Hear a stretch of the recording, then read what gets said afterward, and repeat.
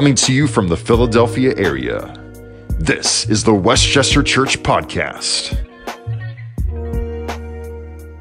Well, Advent is all about waiting on God to show up in our lives in a season where it feels like it's never going to end. Well, we're spending Advent here this year in the book of Isaiah, and what we heard him say last week in his descriptions of what his name is going to be. We heard Isaiah say that the one who our Advent is revolving around, that our Messiah is so wonderful that his name is wonderful. That he's so wise in his counsel that his name literally is Counselor. I just wonder if we, in our prayers, if we would just start that prayer with Wonderful Counselor. I just wonder where those kind of prayers would go in our lives. I think about Advent in a lot of ways. I was reading a book earlier on in the week, and it speaks about a singer.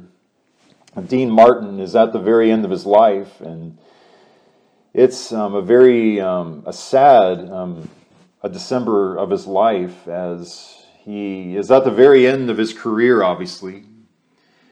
3 marriages have all failed in his life, and close to the end of his life, he has a son who's tragically killed in a plane crash.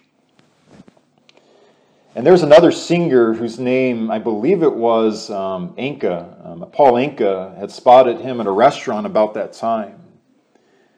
And of course, he's very old right now. He's not far from his death, and he's just sitting there in an Italian restaurant. Paul Anka walks up to Dean Martin and says, "Hey, Dino, how you doing?" And without even looking up from his plate, he has dentures in water. And without even looking up, he just kind of mutters in that iconic voice, "Just waiting to die, Pally. Just waiting to die." I mean, here's a guy who at a juncture in his life, had everything you can imagine having. Had money, had mansions, had a career, had fame. And yet he's living he lived in a world, though, where all good things must come to an end because it's here today and it's gone tomorrow. It's a woman who is seated in her house and she hears her husband get out of his car in the driveway. She hears his keys jingling on the knob of the door. Ordinarily, that is a very happy sound for a family and for children. And yet not in this household, because he walks inside the house reeking of alcohol. His children are hiding in their closets in their bedrooms. And his wife has all of these scars on her body, bruises on her cheek, and she knows that at any moment in time, he might just hit me again. She cries herself to sleep almost every single night because she remembers that at one time we had such a happy marriage. Our family had been so happy in the very beginning, but after all good things must come to an end because in this world it's here today and it's gone tomorrow. Amanda and I had been watching a show. It was a talent competition earlier on in the year, and there had been a contestant who was a singer. Archie Williams is his name, and he had spent 37 years in prison for crimes that he did not commit. And so from 1983 all the way to 2019, imagine spending that much time in a prison as an innocent man. And yet if we could go all the way back to 1983 in Archie Williams' life, though, I mean, he is still young. He's got his whole life ahead of him, but he's living in a world where all good things must come to an end because it's here today and it can be gone just like that in the morning.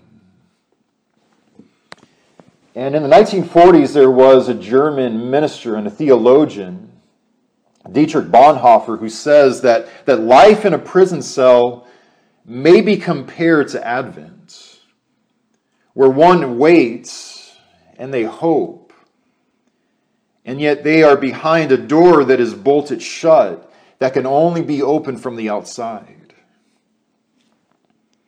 And as we come to the book of Isaiah, chapter 7 of Isaiah, there are shockwaves of panic and terror that are reverberating throughout Jerusalem, where there are whispers that there's going to be an invasion from the Assyrians and from the people of Damascus.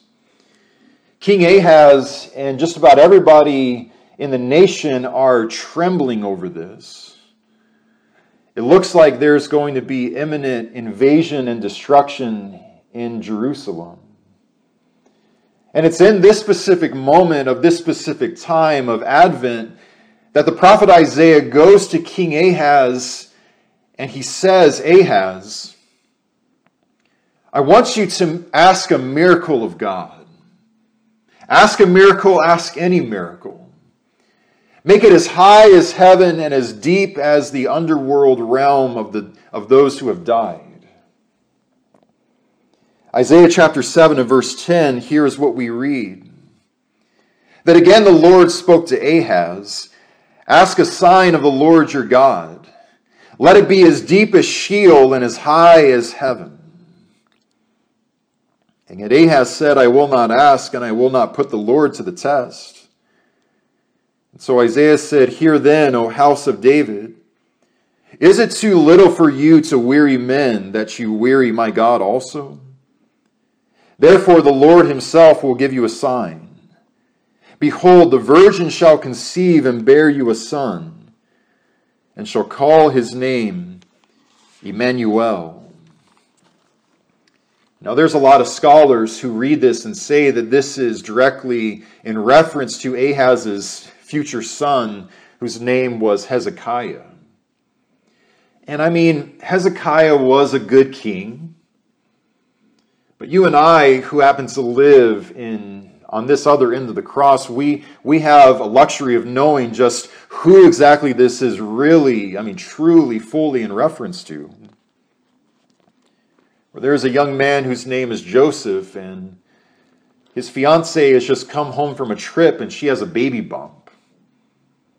Joseph is like, yeah, I know that she keeps going on and on about the Holy Spirit and how she conceived because of the Holy Spirit, but yeah, I'm going to put her away in divorce, and it's going to happen. Well, he sleeps on that decision. And an angel of God visits Joseph in a dream, and he says, do not be afraid to take Mary as your wife, because the child that has been conceived in her is indeed from the Holy Spirit. Joseph, she is going to give birth to a son, and you shall give him the name Jesus, Yeshua, because he will save his people from their sins. And then what Matthew says to us is that all of this was in fulfillment of what Isaiah the prophet had prophesied. And then again we hear his words in Isaiah 7. That behold, the virgin shall conceive and bear a son, and you shall call his name Emmanuel. And as Jesus makes his entrance into our bitter and into our broken world of here today and gone tomorrow, and all good things must come to an end. Now what God is announcing to them as well as to us is that there are going to be days of hope and peace that are coming, and these are going to be days of hope and peace which have no end. And this morning what we're going to see in our message is that there are a few ironies in these names that are given to Christ during the Advent years. And the very first is that name Emmanuel. And what the irony is that Jesus was in heaven, and now he is with us. That is my favorite name ever given to Jesus, Emmanuel, because what does it mean in the Hebrew? It means God is with us.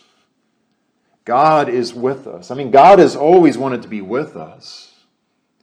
We remember how long ago in the wilderness days that God's dwelling place had moved inside of a tent or a tabernacle. We remember one occasion as we see a cloud covering a tent. And there is fire coming down out of heaven, and it moves inside that tent. People are running outside saying, God is with us. God is with us. Well, as they come into Jerusalem now, God's dwelling place is inside of a temple, where you had a room called the Holy Place, and then you had the Hagia Hagion, the Holy of Holies. For my entire life, ever since I was a little child, I always dreamed of going on a tour of the White House. I just imagine that you walk down a certain wing of the White House, and a tour guide says that on the other end of this wall where we're standing is a hallway. And that hallway leads to the Oval Office. And just imagine all of the great men and women who have stood inside the Oval Office. All of our many commander-in-chiefs who have worked inside that office day after day after day for all of these years. It must be an incredible thing to actually stand there.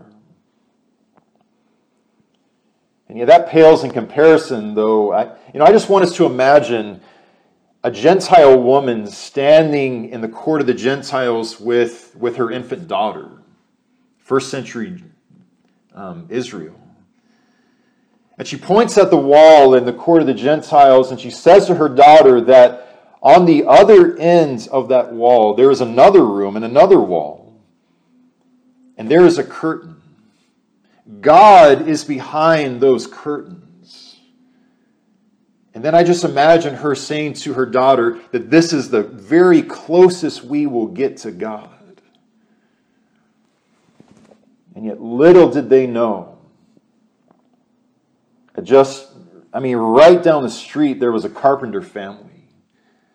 In just a matter of days, God with us is just about to be born into our world. God as us is just about to make his entrance in the manger. You see, as Jesus comes into our world, what he's doing in essence is what he's saying to the human family is, now I want to get even closer to you than I've ever been before. Because after all, I'm going to write my law upon their hearts. I'm going to place my very spirit inside of their soul so that they can be a living temple of the Holy Spirit. And whenever I feel afraid or anxious or inferior in any way, I just marvel at the thought that the Spirit that raised Jesus Christ from the dead is in this body right now. That the Spirit of Jesus Christ is in this mess somehow, in some way. See, I think the most important component of the Great Commission in Matthew 28 is the part that goes overlooked so often. Yes, we need to go out into all the world and all of that, and absolutely, amen. And yet the only way anything good can happen is if we truly believe in that last part where he says, Emmanuel to his apostles, Emmanuel, lo, I am with you always, even until the end of the age. And I know this is a very strange year for us. I don't think one of us ever imagined in our wildest dreams that we would spend a full year just about, going to church gatherings on a conference call. And yet, if there was one thing Jesus wanted to impress on our minds in a year like this, I believe it would have been just simply him saying his name to us, Emmanuel. That even though you are singing Hallelujah, Praise Jehovah in your pajamas, laying on a lazy boy recliner, Emmanuel, I am with you. As we walk into work at 7:30 Monday morning, again, I am with you. As we watch the news and we feel our heart burst in sadness and in sorrow, I believe that what he would whisper in our ears, in our souls, in the pages of his Holy Scriptures is, Emmanuel, I am with you. When we feel all alone in our pain, in our aches, and in our tears, lo, I am with you always. even until the end of the age. And so he was in heaven, but now he's with us. And then we find yet another name given to Christ in this Advent time in chapter 9. Where it says in chapter 9 of verse 6, "For to us a child is born, and to us a son is given. The government shall be upon his shoulder, and his name shall be Wonderful Counselor." But then notice how it also, in description of our Messiah, says Mighty God. And that also is very ironic, isn't it? Because what this means is that Jesus is one of us, and yet he's also God. Jesus is just as human as we are, but he's also just as God the Father is. I mean, yes, Jesus ate fish, and he wept at wakes, and he slept on boats, but Jesus did not begin in the manger at Bethlehem. His origin did not start in the womb of his mother Mary, but rather the beginning of Jesus was even before the beginning of the world and of even time itself. As the Hebrew writer says, that it is through the Son that the entire universe was created. John chapter 8, Jesus is conversing with a lot of people, and what he says to them is that I keep hearing you speak about Abraham. Abraham, Father Abraham, we are children of Abraham. And yes, as a matter of fact, I remember Abraham. I saw Abraham. I heard Abraham speak. Abraham saw my day, and he rejoiced at my day. And I mean, these guys are getting mad. They actually try to kill Jesus because what he's saying is that he is eternal in that sense, that he's God. You're not even 50 years old, Jesus, and you're claiming that you saw Abraham? And it's then as we hear him say that before Abraham ever existed, he says, I am. And they try to kill Jesus because he is identifying himself in the same way as God the Father does at the burning bush. I am who I am.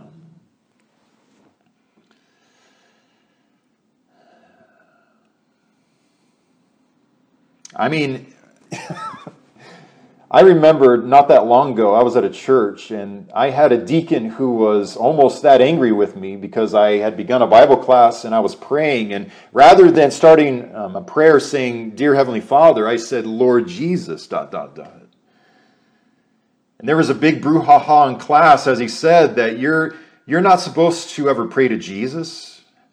You shouldn't be praying to Jesus. It's just wrong to do that. And I said, well, I wasn't praying to little Richard. No.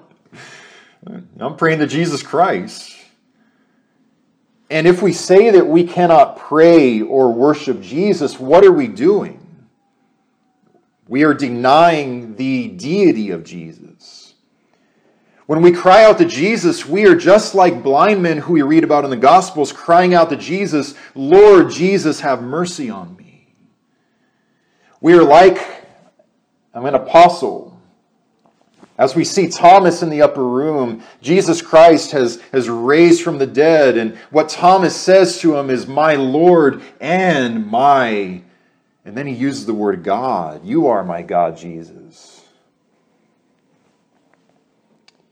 So he's God, but also notice, though, that he's mighty God. That word mighty in the Hebrew language is a military word. It is war lingo, where it is the Hebrew word El Gibor, which means mighty champion. It can also mean a godly hero. Now, Isaiah is prophesying in an age where there are many kings of Judah and of Israel who are reigning. Most of these kings are being venerated as mighty, heroic rulers. We remember how even Goliath of Gath was a mighty champion in the art of war and of a battle. And yet here's the thing about Jesus, though. What Isaiah is saying in these days of Advent is that a king is coming who's going to be far greater than any king we've ever seen. He's a king who has a different greatness to him. He's got a transcendent heroism where, oh yes, he is a ruler. He's got a government on his shoulders. He's got a kingdom of his very own, but what makes him a mighty champion is that he is a mighty champion for blind people. He's a mighty champion for deaf people, for mutes and lepers, and for adulteresses, and for the poor. See, Jesus is heroic because of who he loves. He's heroic because of who he demands really the most good ought to be extended to.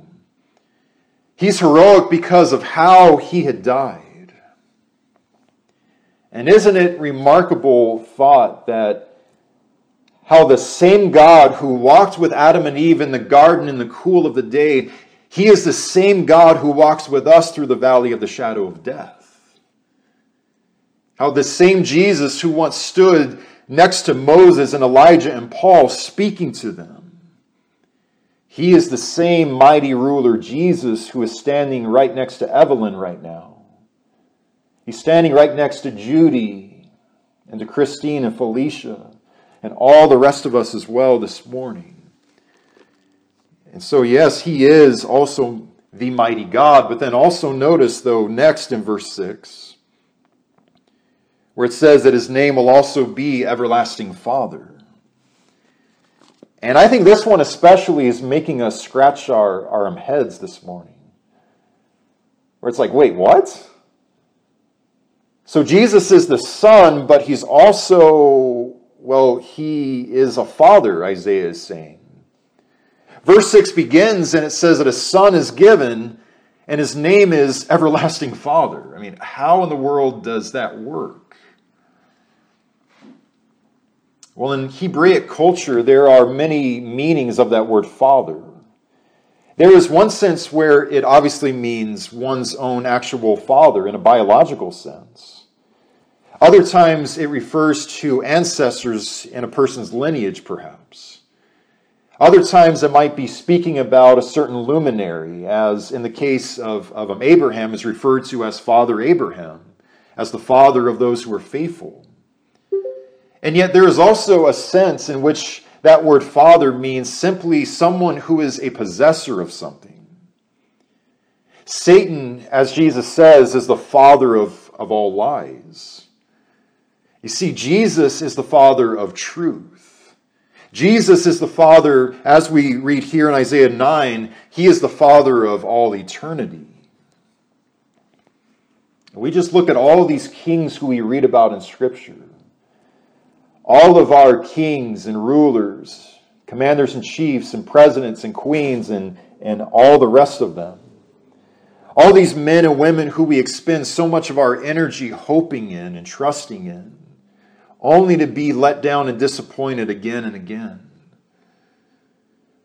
Well, we hear on the day, Acts chapter 2 at Pentecost, we hear Simon Peter announce to all of these vast multitude of people that I say to you with confidence that our King David, our patriarch, he died. You can go see his tomb right down the street. I mean, he was a good king, don't get me wrong, he's saying. And yet, would you like to hear about a great king? A king of kings and a lord of lords. David has slain his tens of thousands, yes, but God, Jesus Christ, has slain even the grave itself. King David brought Goliath down. King Jesus has defeated even the devil himself. And I mean, just marvel on that thought. Amen. How of all times and of all people, this is an everlasting Father. Praise God that he is not just the everlasting Father of the household of David, but he is also the everlasting Father even of the court of the Gentiles. Everlasting Father. And I think when I say that word Father, that means many things to many people, doesn't it?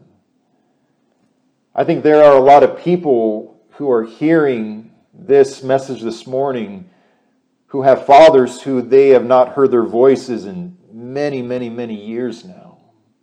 And they miss them more than life itself. As I hear that word Father, I realize that I have the greatest dad that, God could not have possibly given me a more incredible dad than he gave to me. There are other people, though, who hear that word Father, and it's a very sad thing that comes to mind. Or they had a father, perhaps, who was a distant father. My great-grandfather was an alcoholic. And so my grandmother did not have a father, a presence of a father in her childhood, sadly. There is a story in our family about how he was drunk one night, and as my grandmother had been an infant, just had hurled her on the floor, threw her. And yet for all the people like my grandmother especially who had that kind of a father in her life, when they hear that phrase, everlasting Father, you see, what God is announcing to the world is no matter what kind of dads you had in this world, I will be your spiritual protector. I will be a divine provider, defender, sacrificer on your behalf. I am not going to be just another father who is here today and gone tomorrow, but rather I am the Father who will never leave you or forsake you. And in so many ways, in the pages of Scripture, what God the Father is saying about God the Son is that if you want to know what God looks like, what God thinks like, and what God acts like, look at Jesus. Amen. And yet I think that there might be some this morning, though, who are hearing all of this and saying, yes, Jesus says that he's with us, and I think that he is. He's described to us as mighty God, everlasting Father. But I'm still suffering this morning. I'm still waiting. I'm still sobbing in the darkness. Well, in Luke chapter 4, Jesus goes to a mother-in-law of Simon Peter. She has a fever, and he heals her of her fever. We see him then go out into this huge multitude of people, and he heals everybody who came up to him. And yet now Luke says the sun is going down. Jesus is absolutely exhausted. When the sun comes back up in the morning, he's got another city to get to, another vast multitude to heal. And yet just as he is going and he's walking towards the other town, there are all these other sick people. Lord Jesus, please help us. Jesus, I have a deaf son. Jesus, I have a daughter who has a demon. My father is crippled, Jesus, please help us. And yet his response might just surprise us. Where Jesus turns and he looks at all of them and he says, good night. I need to go to the other cities too. And he just turns and he walks away. And we can just imagine all these people looking at each other like, did Jesus really just walk away from us? And they go home still crippled, still having a demon in their son, still having ears that are deaf. And I would say this is what Advent is all about. And I just want to close here this morning with a post that I had read a few days ago of a classmate of mine from Arizona. She and her husband have a son who's about 3 or 4 years old.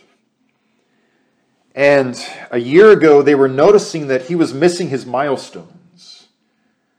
They went to a neurologist, and he was noticing that her son had a delay in his brain. She describes it as the hardest year of her entire life, where she just has no idea what is going on with her son. Until finally, earlier on in this year, in this very chaotic, sad year, she finally learned that her son had been diagnosed with this extremely rare syndrome that only 20 children in the whole entire world have. And she's had to quit her career. She was a nurse. And now what her life consists of is going to his doctor 4 times a week as he has therapy. She says that he is just 3 or 4 years old and he's already using a walker. He's got braces on his legs and he can't talk. And however we find ourselves in this place called Advent, what our cry to him is always going to be the same. It is Emmanuel, wonderful Counselor, mighty God, everlasting Father. Are you there? Do you see what is happening in my life? Do you care about how much pain that we are all going through right now? I mean, how much longer is this going to just drag on? Lord, how much longer? And yet I love her attitude, though. It's just so mature and it's so godly. Or what she writes about her son is that he has taught our family how to really celebrate all of the inch stones that he makes. He's teaching us to slow down and to just enjoy Connor when he smiles, that ear-to-ear smile that lights up a room.